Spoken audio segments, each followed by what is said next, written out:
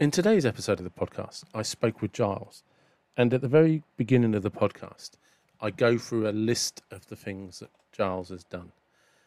And it's quite astounding just how many things Giles has done, continues to do. And it's one of the great things about doing this podcast. People who have an enthusiasm for life. And it's very addictive. Absolutely great. I love talking to him, and thankfully I'm going to be able to do another podcast with him soon. I hope you enjoy the episode.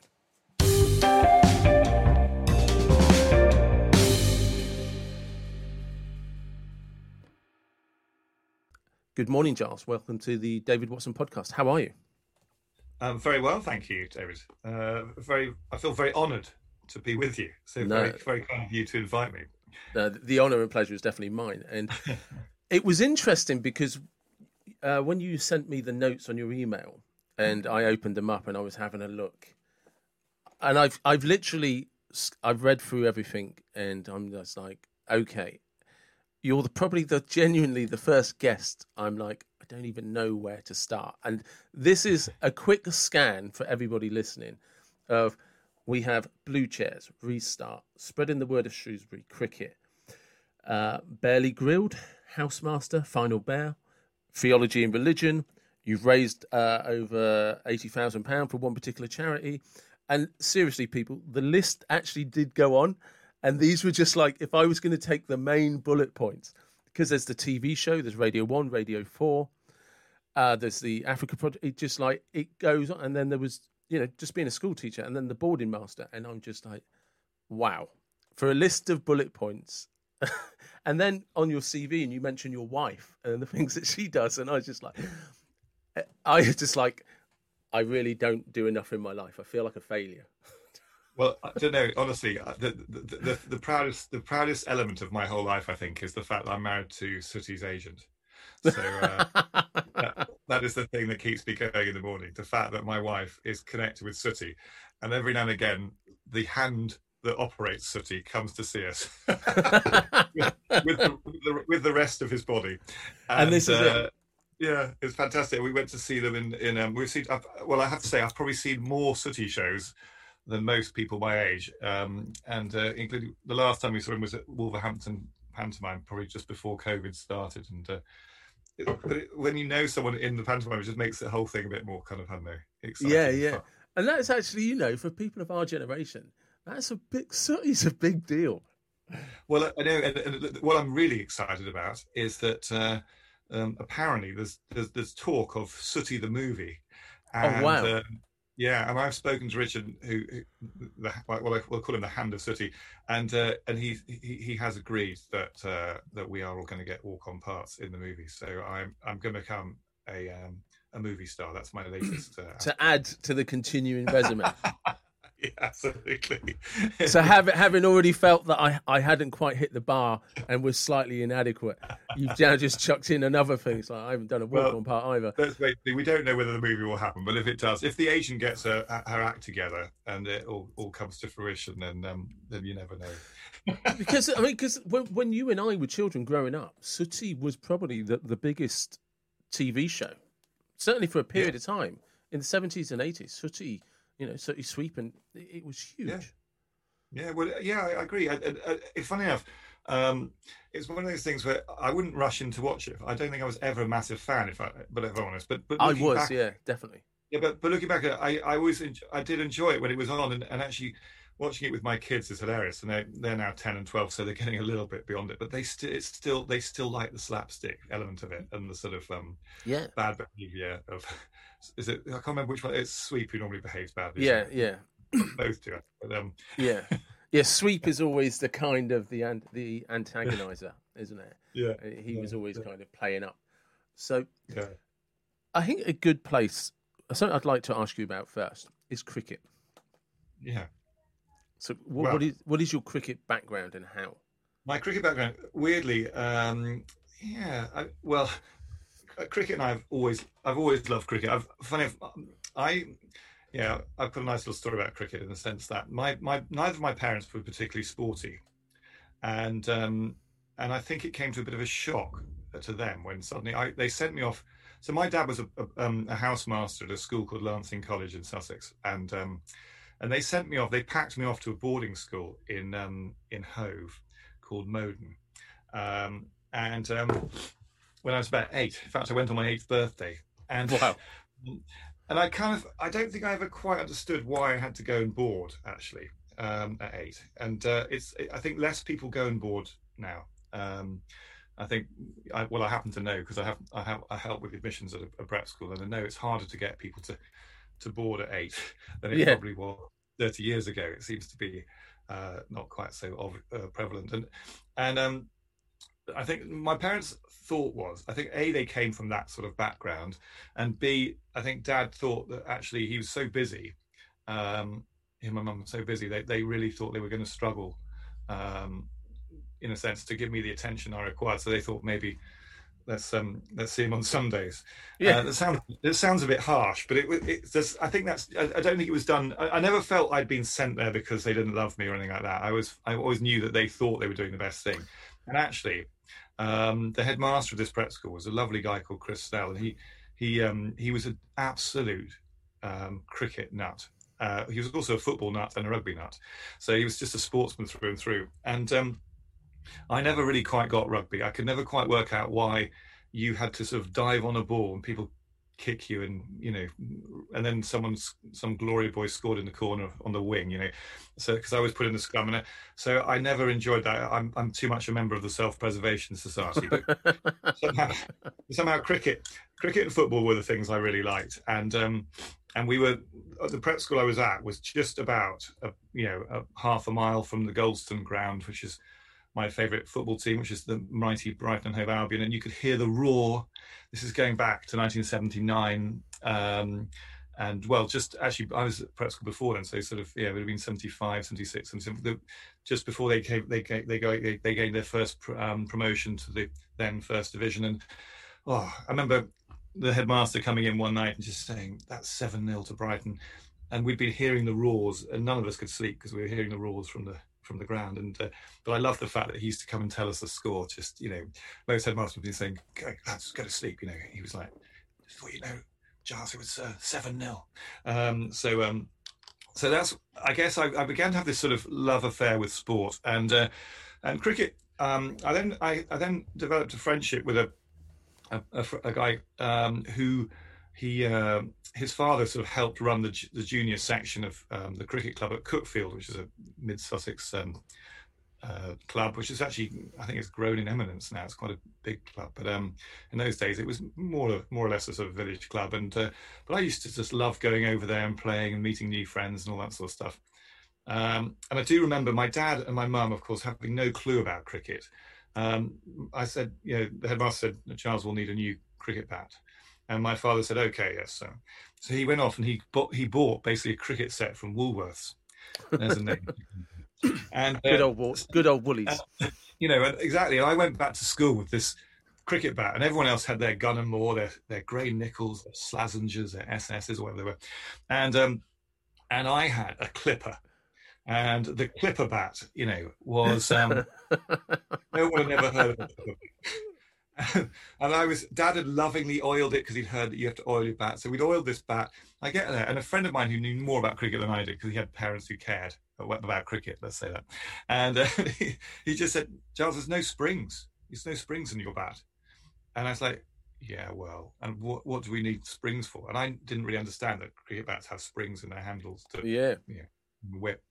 So anyway, I went out to bat in my first practice game in the senior team, and the bat lasted 2 balls before the handle came off, and I said I was very upset, of course, because my dad had bought me this bat. It was my first bat, and he'd oiled it.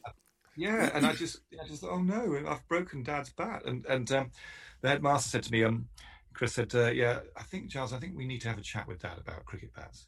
So he then told my dad that that I should go to the local sports shop with him, and so we went to the local sports shop, and Dad bought me a bat to grow into. So I had this massive bat. It was the cheapest bat my dad could find, and I could hardly lift the thing. So the only way I scored any runs was if it managed to hit an edge and go through the slips for 4. But it didn't stop me. I mean, we had a very successful prep school team. Actually, we were unbeaten, and we had a very good side. And I was just a bit part in it, but I thoroughly enjoyed it. And yeah, so then my cricket sort of carried on, and then I ultimately I went to Durham University. And actually, football became my main sport there. I played in goal, and after 2 terms playing football, I just thought I can't, I won't be at the university next year if I start playing cricket as well, because I just hadn't done much work. And so I didn't play cricket seriously. I played for the college, but there were some very good cricketers around at the university at the time, and one of them was a very good friend of mine, and he broke his finger playing for against the MCC, I think, for Durham, and he came and knocked on my door one afternoon and said, "Giles, I've just broken my finger. Can you come and 12th us for us? Can you subfield for us?" So I went and subfielded, and I did feel well out of my depth. And every time the ball came to me, I sort of fumbled it, and he took 2, and there were lots of people with their hands on their hips. And I go back into the classroom, and then I ended up being 12th us for the next 3 or 4 matches and scoring for them. And just to give you a clue, I don't know if you follow cricket, David, but in that team, there was a chap called Nasser Hussain, yes, who you've heard of. Later captained England. Absolutely. There was a guy called Martin Spate, who played for Durham and Sussex. There was a guy called John Stevenson, who played for Essex in England. So there were a lot of seriously good cricketers. Tim O'Gorman was my friend who played for Derbyshire. So it was very exciting, actually. And but apart from that, I've just always loved the game. I just think it's a great game to play. And funny enough, after I left university, I never really played football again. I did play cricket for various clubs, and I just found the social side of it helpful. You get to know lots of people, because when you're spending a day with someone, you can't really not get to know people well. And football match, you can turn up, play the game, have a shower, go home again. And it depends obviously what type of club it is, but you don't always get to know people, I think, as well as you do playing cricket. And I think cricket, you can't be angry all day. No. You can be angry. You can be angry in a football match for most of the half or whatever, maybe the whole game. But in cricket, you can't be angry the whole time, because actually otherwise you don't play very well, and actually everyone else gets fed up with you. So I think it's a really, really brilliant game in terms of sort of mindfulness and all the rest of it. I think it has so much going for it, and I just hope that it. I feel terribly sad that a lot of state schools now have they've had their pitches removed because it costs money to look after them, and so the only way a lot of kids now play cricket is through local clubs, and that's why there are many more private schoolboys playing at the top level, because actually the state school kids are not getting the same opportunities. So there we go. And it's interesting because cricket, if I'm correct, is one of the only sports that has a lunch break included. Well, absolutely. And the only cricket I play these days is for a team called the Shropshire Gentlemen, or the Gentlemen of Shropshire Gents. And, yeah, absolutely. The reason we play is for a very good lunch with maybe a couple of glasses of port. Yeah. And then a very good tea with maybe another couple of glasses of port. And it's really turning into a social event with some sport in it. Well, absolutely. And we played a game the other day, and we play these declaration games, and you've got some good players. I mean, there was a chap who made 77 not out for us the other day, who's only 15. But listen out for this name, Jack Home. He's just got into the Bunbury team, and he will play, I think, county cricket. Possibly he'll even go higher. He played so maturely. And it's a joy to play with someone like that, and see a young man, on the start of his career.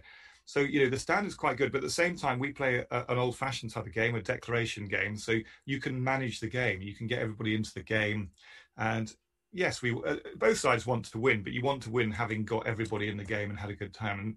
And the particular game I played the other day was absolutely perfect. I think the team we were playing scored 198. And we got 192, and so we lost by 6 runs. But everybody got in. Everyone had a bat, on both sides. Most people had a bowl, and if it hadn't been for yours truly coming in at number 11 and getting out 3rd ball with 6 to win, we might have even won. But it's I definitely think cricket is a really great game, and it is also, in terms of watching it, in terms of going to a test match, people say to me, oh, test match cricket won't survive. I think it will survive, because a lot of people go to cricket. A lot of young men, I think, go dress up as in funny things and drink a lot of beer. And actually, we've all discovered, I think, all men have discovered, that if you say to your wife, I'm going to go down the pub, love, with my mates. We're going to leave about 10:30. I'll be back about 10. Most wives will say, well, hang on, what about the kids? And is this really a good way of spending your Saturday, or whatever it might be? If you say, I've got tickets for Lords, indeed, darling, or I've got tickets for the Test at Edgbaston, somehow it legitimizes sitting in the sun, drinking beer, and having a laugh with your mates for a whole day. It does. So I think cricket has been a saviour for mankind, and I mean mankind in a sense. Yeah, no, absolutely. No, I agree completely. I agree. Sporting events, the thing about all sporting events is, when handled correctly, it legitimizes going out and just having a few beers with the boys. Yeah, absolutely. Yeah. And, and that is, because as soon as you said that, I used to work for a car dealership many years ago, and one of the salesmen was a keen cricket fan. And every year always got tickets to Lords. And and he, again, and he would turn up suited and booted, all dressed appropriately. Absolutely. And I'm pretty sure he used to get quite drunk.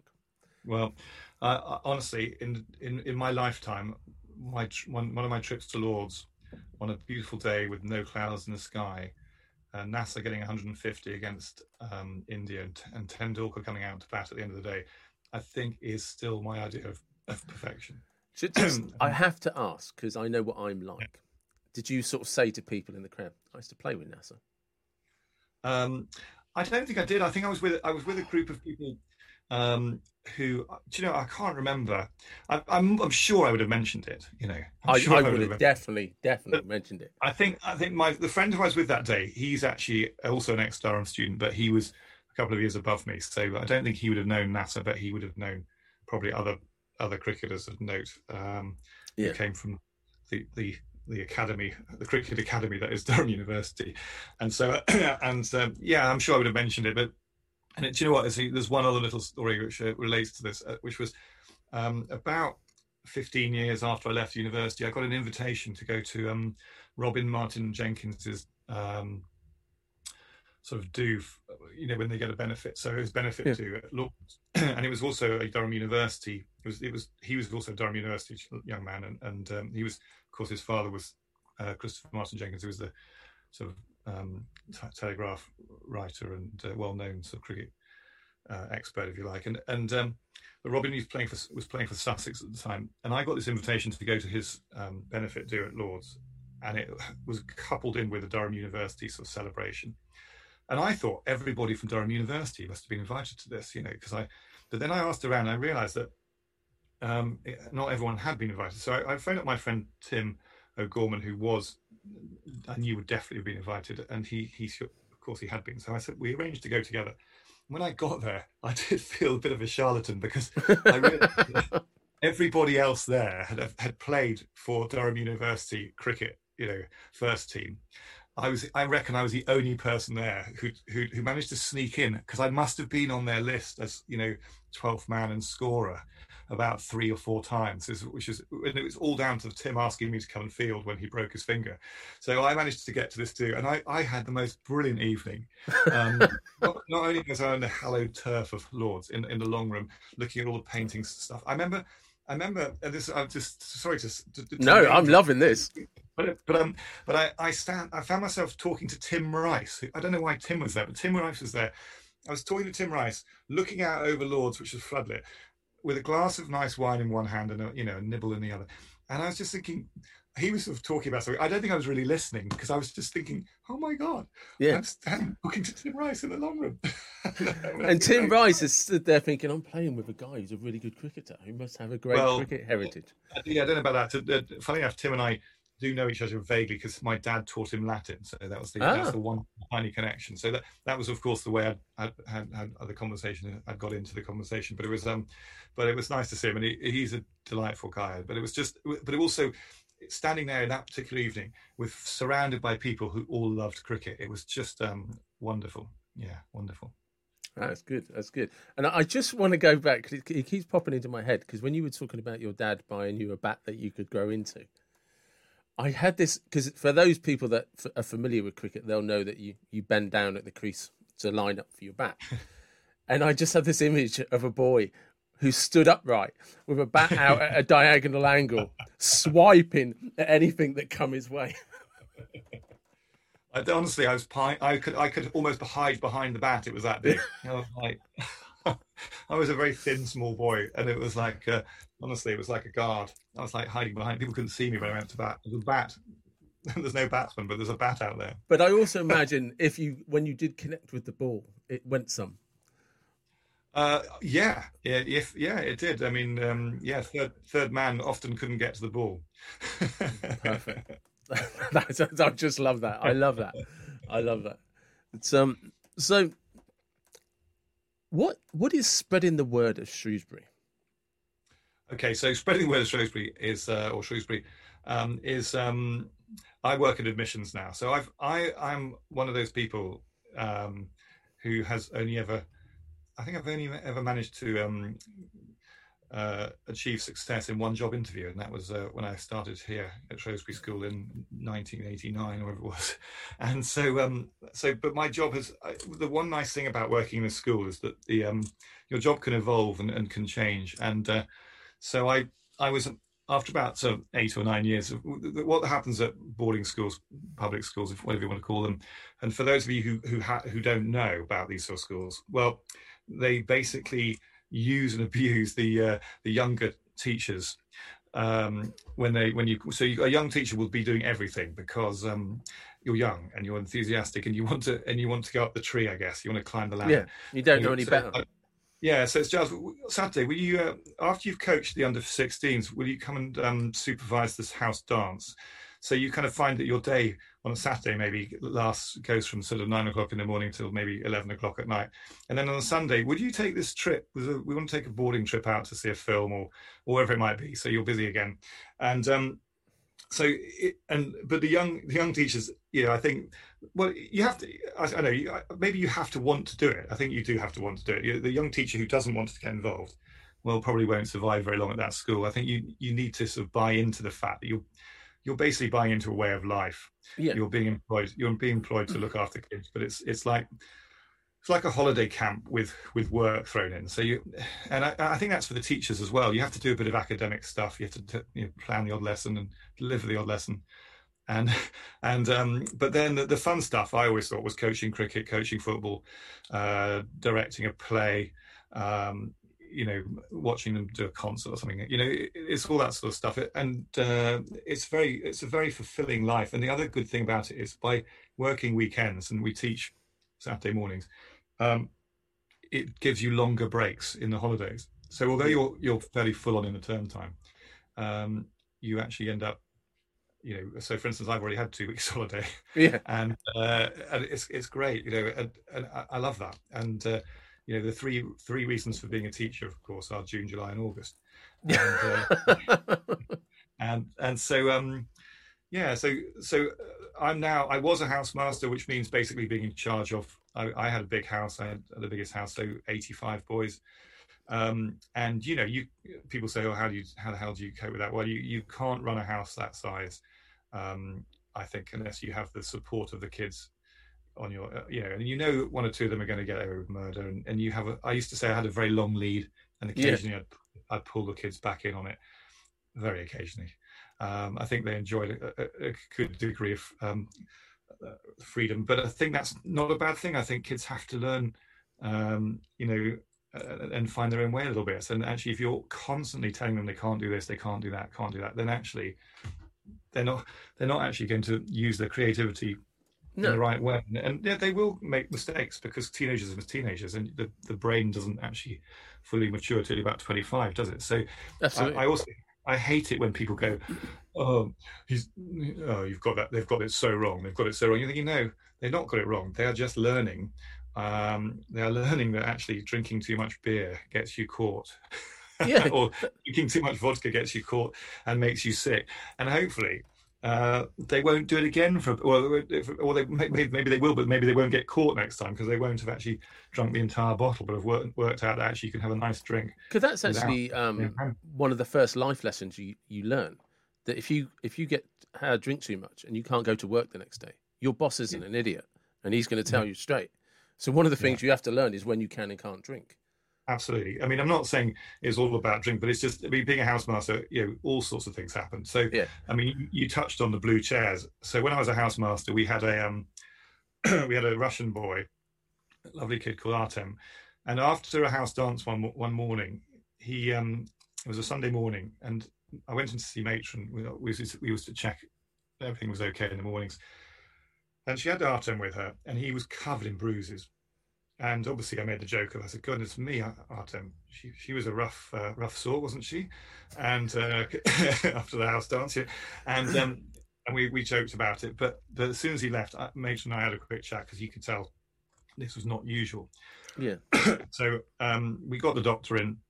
It was a Sunday, but we rang the school, had a affiliation to one of the medical centres, so we got the doctor in, and he said, "Yeah, this is not good," and it turned out he had leukemia. So he started the treatment Monday morning, and his father, Dmitry, lovely guy, he sort of was saying to me, "Mr. Bill," because obviously he was not in the UK, so he's like, "Mr. Bill, do you think we should fly Artem to America?" And I said, "Look, no," because I said, once you go to America to find a clinic, by the time you've found it, that might be another a week, 6-7 days. I would start tomorrow at Shrewsbury Hospital if I was you. So that's what he did. And then, of course, Dmitry couldn't understand. He said, "And how much does this treatment pay?" And I said, "No, it's free, National Health," because he's a member of he's living here, residing in the UK. And so, and I remember being very proud, actually, of Britain, weirdly, through the whole experience. Very proud that we were treating this boy, very proud that he was being treated so well, very proud that we could help, if you like. And also I felt I was showing this family, this is how you can do things. And of course, the Russians, I don't know if I can speak for Russia like that, but certainly Dmitry suggested to me that, the idea of charity and the idea of this sort of generosity was not necessarily universally, something we would hold dear to us, if you like, wasn't necessarily seen as a universal sort of right in somewhere like Russia. So he was, I mean, I think he suddenly woke up to what this country was all about, really. And he donated. I mean, then what happened was, obviously the kids, his friends wanted to try and help. And something like leukemia or cancer is so debilitating because you, as a friend, what can you do? You can't help. If someone's, I don't know, broken their leg, you can go around and make them food and look after them to a degree. But if someone's got leukemia, you feel powerless. You can't really make them better. That's going to be down to the doctors and all the rest of it. So, so the kids, his friends, just wanted to do something. So we did a couple of things. We had a chapel service, and we came up with the idea that actually at a given moment, we would all send Artem a text on his phone. So this is like the modern way, isn't it? So, so we all sent Artem a text. So he suddenly had sort of 150 texts came his way in about 3 seconds, and he said to me, "Oh, Mr. Bell, don't ever do that again." I could tell he loved it. He loved it. The fact that everyone just said things like, "We're thinking of you." And I think that was really powerful, actually. And the other thing that happened was, around that time, a colleague sent an email round to all staff, and it said, "I've lost 2 blue chairs from my classroom. They've been taken. I need them. Please return them." And it was a little bit brusque, and I could tell that whoever had sent the email was a little bit annoyed. It was like, and I know why. It's very irritating when you turn up your classroom and you find there are 2 chairs missing and 2 kids standing there. And of course, it takes 5 minutes to settle the lesson down while you go and find them 2 more chairs. So I could see where it was coming from. But even so, it was quite funny getting this email. So I safe return of 2 blue chairs. Well, exactly. Then I got a bit creative, and I took 2 blue chairs down, and I put them in the road. And I took a photograph of them, and I put them in our garden and took a photograph of them there. And I sent an email around saying, "I've seen these blue chairs. They're last seen going downtown. has anyone else seen them? And so then, of course, loads of people sort of thought this was quite amusing and got into the spirit of things. It was quite near half term. I think we were all in need of a sort of a rest, if you like, or a distraction. So I had pictures sent to me of the blue chairs on the moon, all sorts of stuff, And can I just ask, did the teacher receive this well? Yes, he would have received this as well. Yeah. So no, did he take it in good spirit? He did take it in good spirits. Fantastic. I mean, to be fair to him, and Marcus, if you're ever listening, I have deep respect for him, because this went on. What happened basically went on for years after this, and so, yeah, he did take it in good. I think he was a bit, probably because it was his first year. I think he could even his first term. So I think he was a bit like, "Oh my God, what are they doing to me?"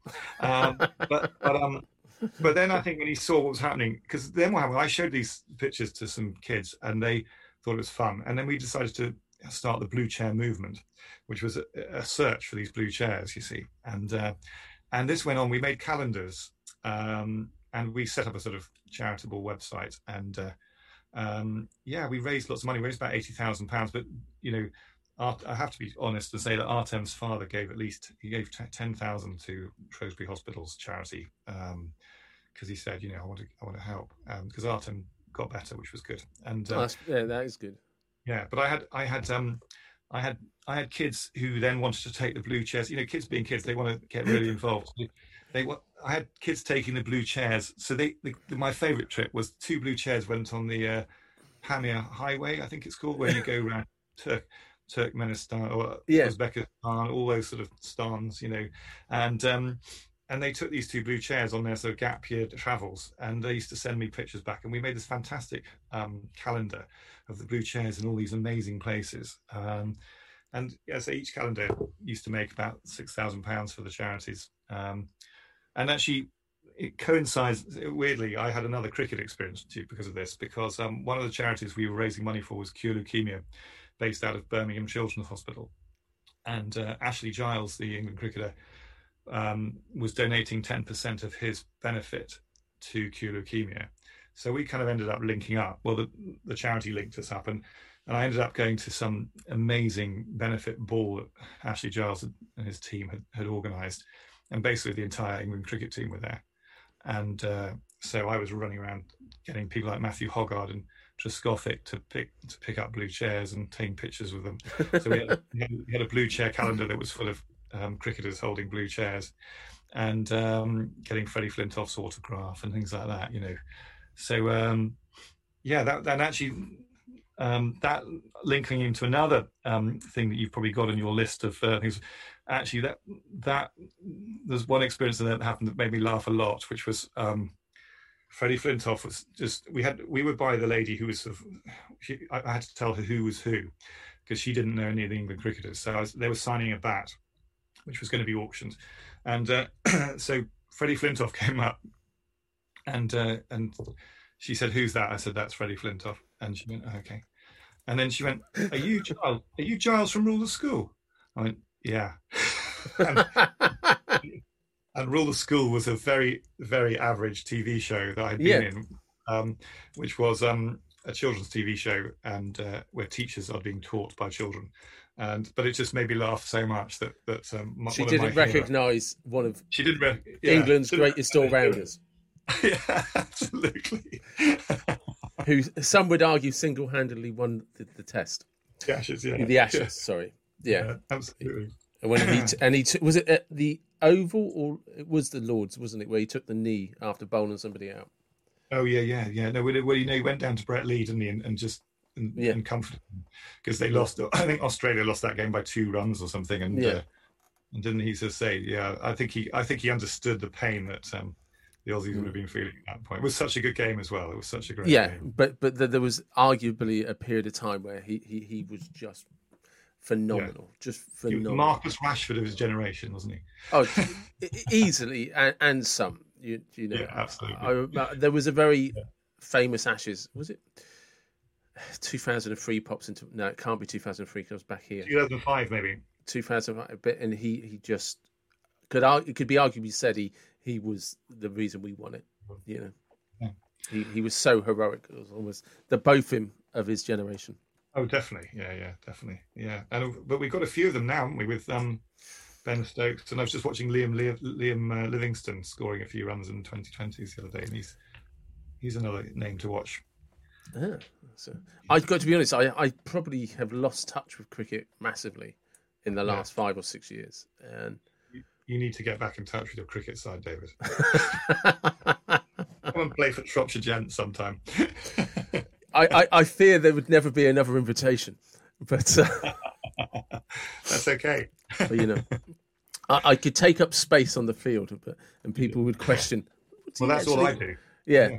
You know, yeah. If it's just to raise questions within the crowd of what's the purpose of that chap there, I would fill that spot very well. Yeah. Is he there to contribute? Nobody knows. It's the mystery of the game. You know. Well, I model myself on the great Mike Brearley, who was an England captain in the 1970s, I guess, and he used to sort of bat quite often, sort of 7 or 8 for England, and quite often didn't make any runs, but he was a great captain. So I like to see myself as a late order batsman, a leader, but a skillful captain. Yeah, no, absolutely, and that's it. So, what is? Just because I'm conscious of time, is what is Restart? So Restart Africa is another charity I've been involved with, and I mean, one of the things about working at a school like Shrewsbury is that you meet lots of interesting people, and actually Restart Africa I got into through the ex-headmaster, a guy called Ted Mabent, who and he had been headmaster of a school called Ellesmere College, and while he was there, he met a very nice family called the Coulsons, and Mary Coulson had sent her boys to Ellesmere, but she had saw the devastation and violence wreaked by the elections of 2008, I think it was, in Kenya. So this is quite a recent charity, and she was aware that there were kids just on the street. Because what had happened was a load of kids, and where she lives in Gilgil, it's sort of quite central Africa, central Kenya. And what happened during the election violence, and we're not talking about a few people because having a bit of a fight. We're talking about 1,000 or so people killed, and so families were moving towards Gilgil because there was a British Army base there, and they thought they might be safer near this army base. But of course, Gilgil's a very small area, and Langa Langa, very small town, and so there was nothing for them. There was not enough food, and I think some people just couldn't look after their kids and let them just say, "Look, off you go." Or maybe some of them were orphans, from the violence, and there were kids literally lying around on the street corners. And then and of course, as soon as that happens, they're very vulnerable to, let's say, the darker side of humanity. And so Mary bought a house, and she filled it with about 8 street kids to start with. And her charity basically went from there. And she now has developed it, and we have a British and a Kenyan trustee board, and I'm on the British one, and we raise money for it, and it looks like a mini prep school now. It looks like a little boarding school basically, and originally it was for orphans, but now it's there are 1 or 2 kids now who kids can go there for some respite if their family life is not difficult, and the beginning is rather difficult, and we liaise with the Kenyan social services. So it's becoming less of an orphanage and perhaps even more of a kind of children's sanctuary, if you like. But there's 113 kids there at the moment. Starting from 8. Started from 8, yeah. Now we're 113. Wow. And I mean, and there's some very powerful stories I could tell you. I mean, I know a little boy called William there who, I mean, this is one of the perhaps the worst stories you can ever wish to hear. I don't know whether. No, please do. Well, it's going to bring everyone down, but I apologize. But basically, this is the sort of violence that some of these kids have been subjected to. And basically, his mother was living his parents were living together, but his father was drunk and abusive towards his mother. And she eventually left the father and went to live with her mother and managed to get a job and was looking after these 4 kids and doing her best. And then this guy came home one night and or found out where she was living, and he was so angry that she'd left him, this dishonor. Mm. He came over, and in front of the kids, drunk, he raped his wife, and then chopped her head off in front of the children. So obviously, the family lost both their parents at that moment.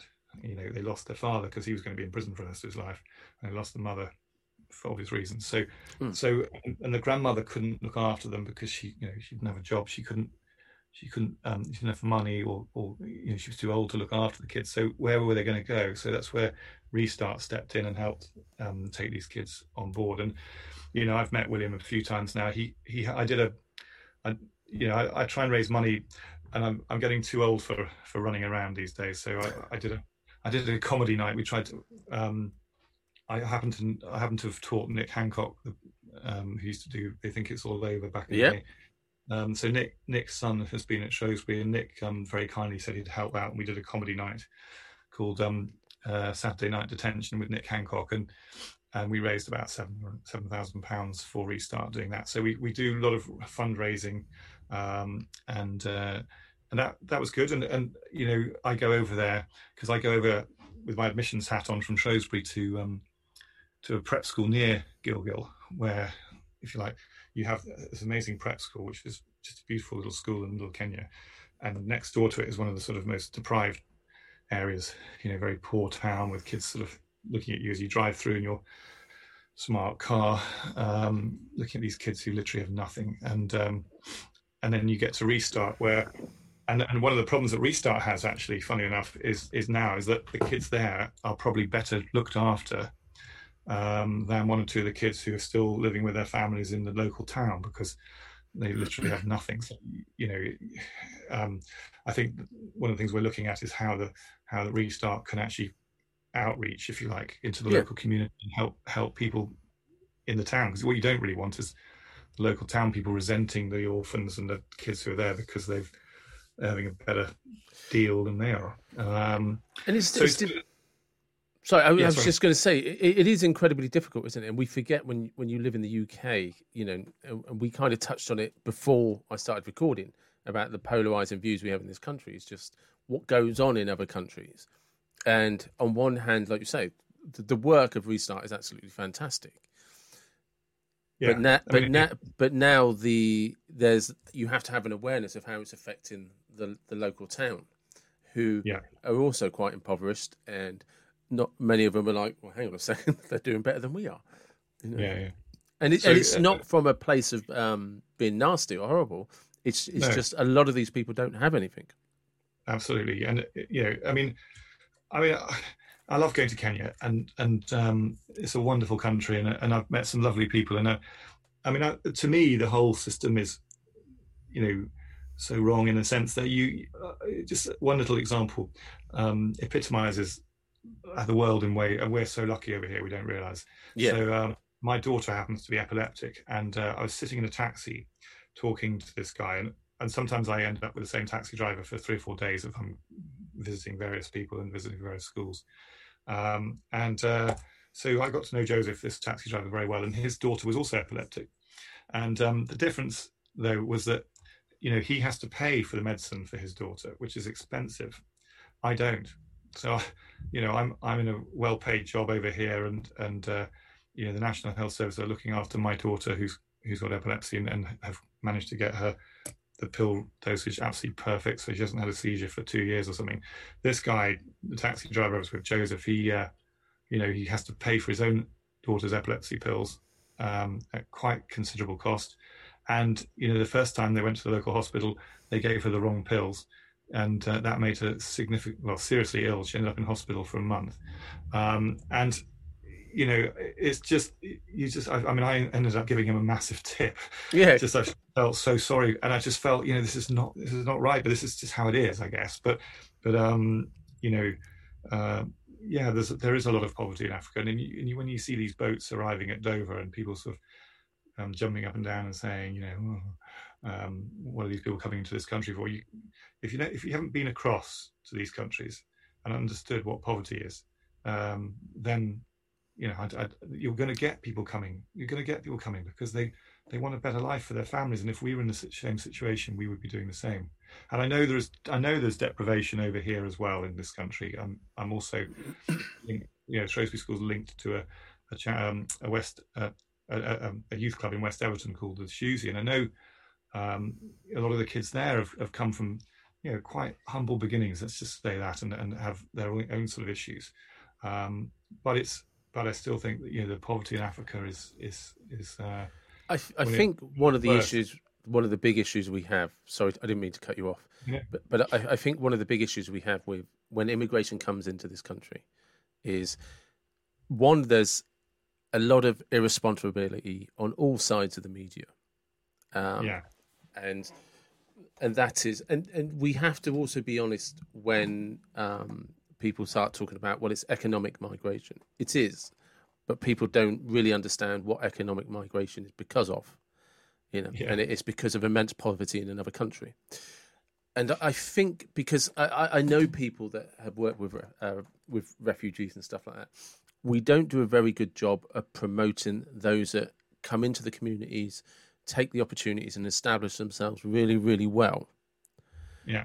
And we do a very poor job of not, because of the various justice systems we have in this country, we do a very poor job of saying to people, that's not acceptable in our country, and you don't do it. And if you do it again, you're going back to where you come from. And we don't do a good job of that. What we do is a good job of highlighting these people just abusing a system. And then we label that one person as an entire community. All immigration is this. No. That's an individual who should have been dealt with in a particular way. And that's where we need to change our system. Because there is a group of people over here who came over, risked their lives, and are doing amazing in our country because of all of the benefits we have, because of all of the things that we can do. And they are taking those opportunities. Everything from education to apprenticeships to working, to establishing good family connections. And they're a benefit to any community they come into. But we like, because of the clickbaiting and stuff like that, to talk about the one person. Yeah. And then we call them an immigrant. Oh, yeah. A second. And they'll say immigrant there and refugee here. Do you know what I mean? And I just think the media just do a terrible job in this country of, for want of a better term, sorting out the wheat from the chaff. And actually, hang on a second, that there's some great things going on that we do, and we have an opportunity as a country to do these good things. And I also think as well that while we're doing some of these things, we need to go to where the source of the problem is and see actually how we can help these countries at source, and not keep ostracizing people who are risking their lives to try and get over here. I'm sorry about my dog. No, don't apologise. If I'd have known you'd had a dog, that'd have been my first question before cricket. So, well, she's a rescue. She's a refugee. She comes from Amina. Shush. She comes from Romania. Oh, fantastic! And a rescue dog. So she's a bit nervous. If anyone, she's probably heard someone walking past on the pavement outside. I think.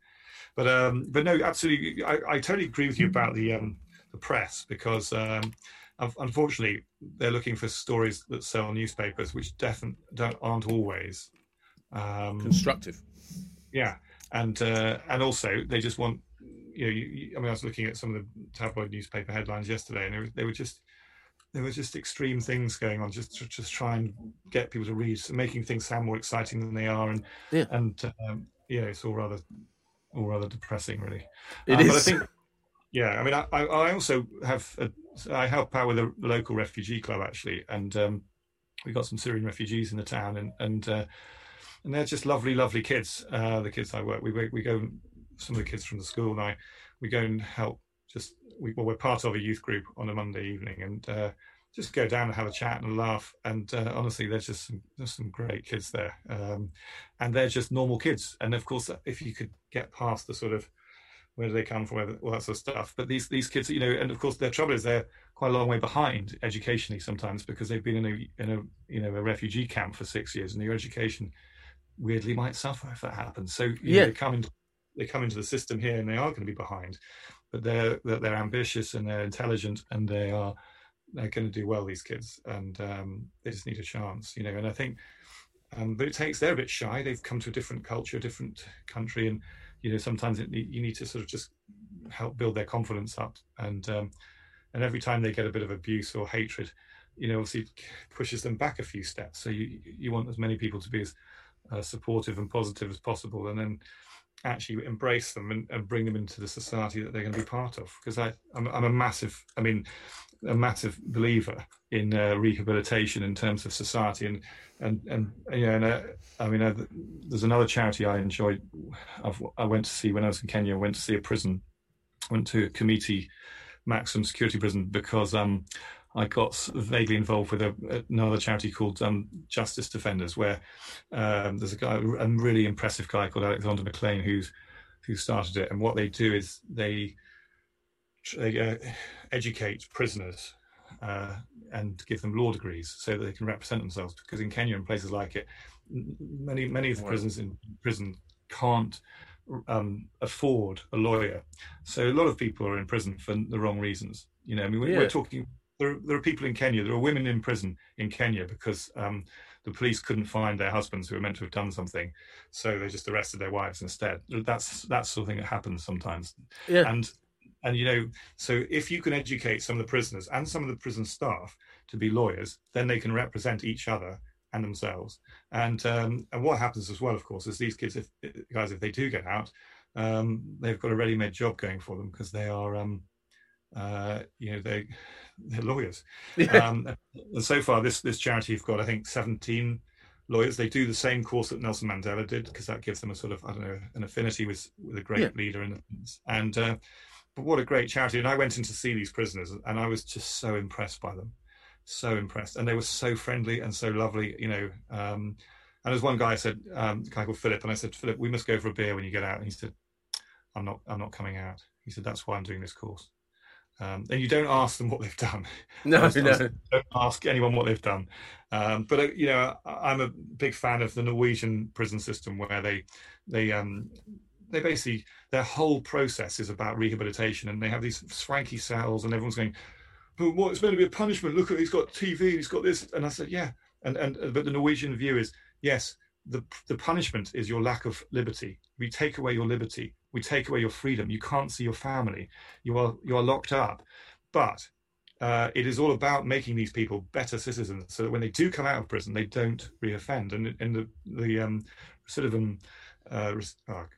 reoffending rate in Norway is 20%, as opposed to America, where it's 80%. Yeah. I'm sure there are all sorts of reasons for that, but basically, I think another thing we could get onto, but probably haven't got time, but is the idea that our prisons, are they really serving the people who are in there? Are they really helping people get back into society and becoming decent people that you'd like to live next door to? Because that might happen. Yeah, absolutely. We want people who, when they come out of prison, if they move in next door, they'll water your tomatoes when you go on holiday. Yeah, no, but that's true. That is really, really true. And because I know you have a meeting in now 30 minutes, so that's probably a wonderful place to stop. But I would really love to have you back on, because I for all of my list, you've just added another 10 things to talk about. So, because there are other topics I wanted to get onto with you as well, like Barely Grilled and things like that, and the theology and the religion, but also I think we've opened up a whole other conversation on rehabilitation of offenders, the prison system in Africa, refugees, and what we could do better or differently. Well, David, it's been an absolute pleasure, and I'd definitely love to come back and talk. I love talking, as you can tell. Yeah. But what I would say is, if anyone listening to this wants to get involved with any of those charities, all they need to do probably is just Google Restart. Well, what I'll do is I'll ask you to send me the links, and I can put all the links in the descriptions for when I put it up. No, absolutely. I'll do that. Perfect. Giles, I will be in touch very soon. And if you send me the links, that is brilliant. Thank you so much for your time. I really do appreciate it. Thank you very much, David. Lovely to talk to you all.